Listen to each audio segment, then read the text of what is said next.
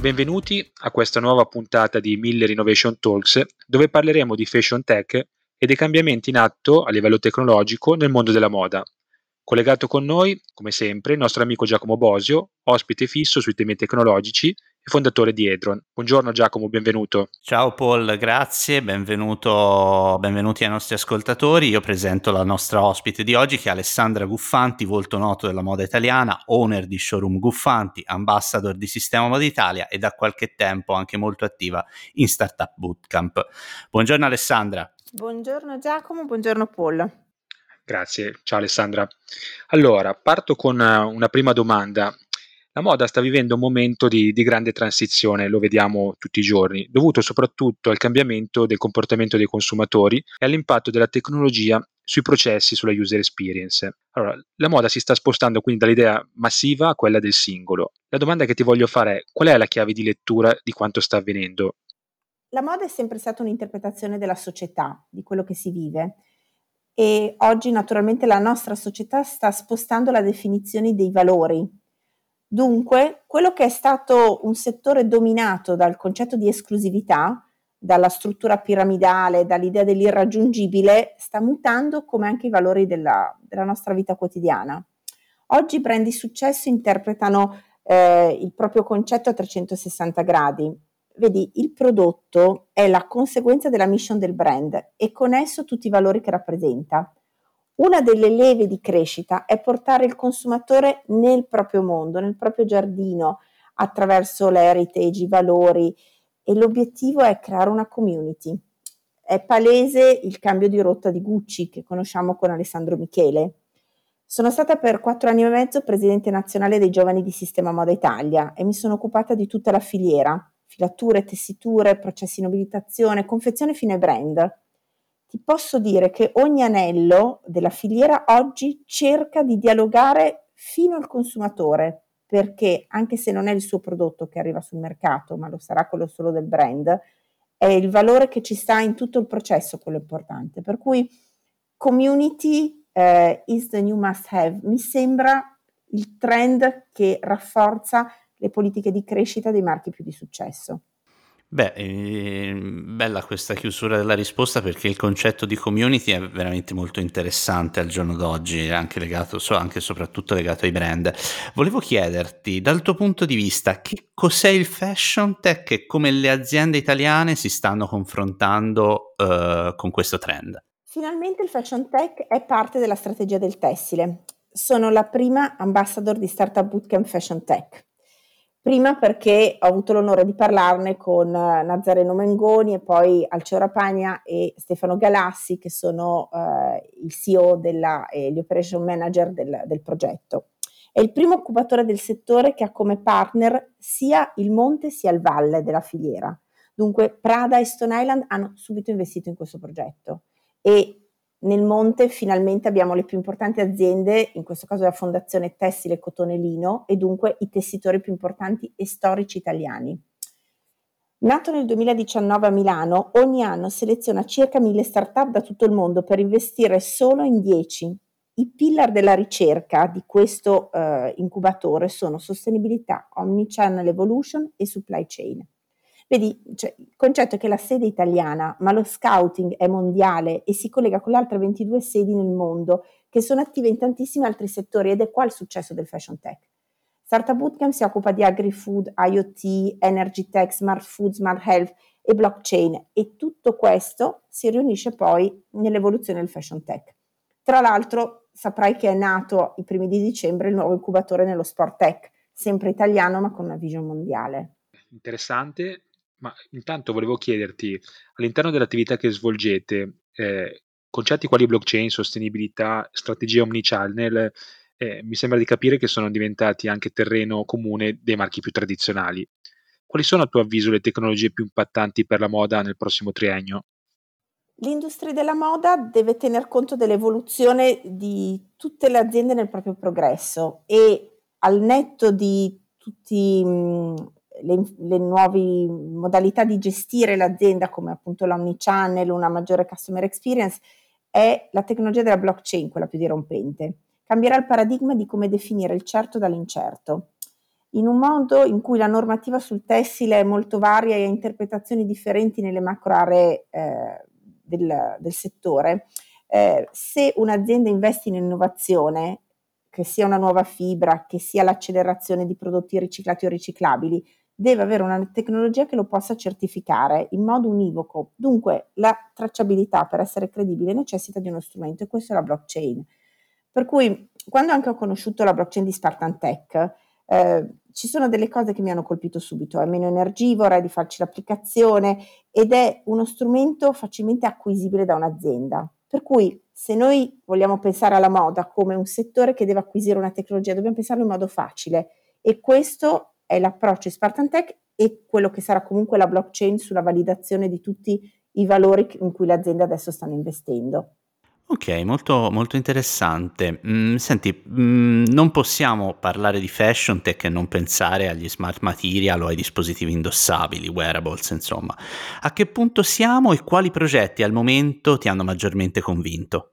Attraverso la vision sul mondo di Startup Bootcamp possiamo veramente incontrare startup in ogni segmento, e sicuramente le nuove fibre sono l'opportunità principale. Fibre che nascono da materiali di scarto di altre industrie o che sono prodotti post consumo, e sottolineo questo elemento post consumo perché è quel momento in cui il prodotto diventa rifiuto e sicuramente potrà generare valore attraverso nuove fibre, nuovi processi di tessitura, ed essere di nuovo un prodotto di valore. Per cui penso agli smart materials come a prodotti più efficienti con qualità diversi, e dunque con un approccio verso il valore del prodotto nuovo, e questo è sempre trasmissibile attraverso la community di cui parlavamo prima. Senti, su Wearable c'è una bella storia, perché nel 2011 ho fatto uno splendido viaggio in Silicon Valley attraverso la community allora italiana, e ho conosciuto Matteo Lai, che è fondatore di Empatica. Era veramente agli esordi del suo progetto, ci siamo risentiti adesso a novembre e è una realtà meravigliosa tra Milano e l'MIT, e il suo focus è quello di sviluppare un device per la rilevazione di valori biometrici con tecnologie di intelligenza artificiale. Attualmente è un prodotto sul mercato che dialoga anche con le istituzioni, e sicuramente una di quelle startup di cui essere orgogliosi, perché è ponte tra l'Europa e gli Stati Uniti, ma con un mindset italiano. Per cui forse anche su wearables abbiamo qualcosa da dire in questo settore. Lo sviluppo tecnologico da parte dei grandi brand sta avvenendo anche, forse e soprattutto, tramite percorsi di open innovation con il mondo delle startup. Qual è la tua esperienza sul tema e cosa consiglieresti ad un brand che si appresta a fare questo percorso? Rilancio Alessandra chiedendoti cosa consiglieresti anche allo startupper tecnologico che vuole avvicinarsi al mondo della moda. Allora, la filiera tessile è molto complessa, frammentata e forse non comprensibile a una prima analisi. Per cui io quello che suggerisco a ogni startup è innanzitutto di comprendere tutto l'insieme della filiera tessile, perché i punti d'attacco, e per attacco intendo dire i punti in cui può esserci una sinergia con le aziende già esistenti, sono in vari momenti della creazione del prodotto, e assolutamente non è solo il brand il megafono dell'innovazione, forse il brand è un po' il risultato di un processo che già ha validato una nuova tecnologia. Per cui bisogna sapere che all'interno del processo di creazione di un prodotto ci sono centri tecnologici che creano certificazioni per il tessile molto significativi, tra i più importanti in Italia. Tutte le aziende che creano il prodotto, dunque la filiera a monte, che è complessa, che è fatta anche di tanti passaggi non conosciuti spesso a chi non segue la produzione quotidianamente. Il tema dell'omnichannel come un'efficienza del rapporto tra consumatore e azienda in tutti i suoi momenti di incontro, online, offline, su un prodotto sartoriale, su un prodotto di produzione classica. E poi c'è anche il tema della finanza, cioè i fondi, anche loro sono una leva importante, perché investendo nelle aziende o le nuove proprietà che investono nei brand o nelle aziende della filiera hanno dei progetti che non sono solo la redditività sul prodotto attuale, ma una nuova mission. Allora, tutti questi, che sono una piccola sintesi degli anelli di questa filiera, sono punti in cui una startup può mettersi in contatto. Per cui, in sintesi, il mio consiglio è studiare bene la filiera, capirne le dinamiche e non muoversi su quello che è semplicemente l'approdo al brand, ma entrare da quelle che sono le leve di opportunità che porteranno i brand a vedere queste innovazioni come chiave per il loro successo. Ma allora, interessante questo spunto. Ritengo che uno dei grandi temi ancora però poco sviluppato in Italia è quello relativo alla gestione della customer experience e dell'engagement. Ecco, su questo punto cosa ne pensi e che differenza vedi a livello internazionale? Diciamo che la moda, come le altre industrie, vive il mondo dei consumatori di oggi e dunque sono due i fattori importanti. Il primo, neanche i brand di moda possono esimersi dal giudizio pubblico del consumatore, dunque attraverso la voce dei social o altre modalità di espressione. Per cui sto verificando, anzi direi che la customer experience e anche l'engagement del brand verso il consumatore stanno migliorando, perché è un anello che si è più ristretto, si è avvicinato la relazione. Dall'altra parte è obiettivo stesso del marchio. Come ci dicevamo prima, oggi il brand lavora su un valore inclusivo, in cui dialogare da un problema può creare un'opportunità, e questo challenge fa molto più parte di un settore come il nostro della moda, che sia premium o lusso, ma anche fast fashion. Prima probabilmente un approccio più distanziato si limitava a parlare di un prodotto messo sul mercato, ma poi non per forza supportato poi nei suoi momenti successivi. Aggiungerei che molti brand stanno lavorando a progetti anche di supporto del prodotto nel tempo, dunque second hand, gestione del vintage, riparazione dei prodotti perché sono qualitativi. Sto seguendo una bellissima startup, Looped, che si occupa di upcycling, ovvero di partire da un prodotto che ha già un certo tempo, una giacca, un capo d'abbigliamento, e rinnovarlo sia attraverso altri designer o il brand stesso. Per cui anche questo nuovo approccio verso il consumo porta a una relazione diversa del brand con i suoi stessi clienti. Un'ultima domanda, doverosa, è relativa al tema del riciclo. Facevi poco fa riferimento proprio a questa startup che si muove su questo binario, del waste management e della circolarità. Temi sempre più importanti per i consumatori e soprattutto le nuove generazioni. Cosa stiamo facendo in Italia? Cosa stanno facendo i brand e che percorsi vedi all'orizzonte? Ci sono sicuramente due grandi attori in scena. Allora, il primo è Sistema Moda Italia, l'associazione tessile italiana, che da un punto di vista industriale sta analizzando il tema, perché regolamenti europei danno un orizzonte nei prossimi 5 anni d'azione e l'Italia è chiamata in causa.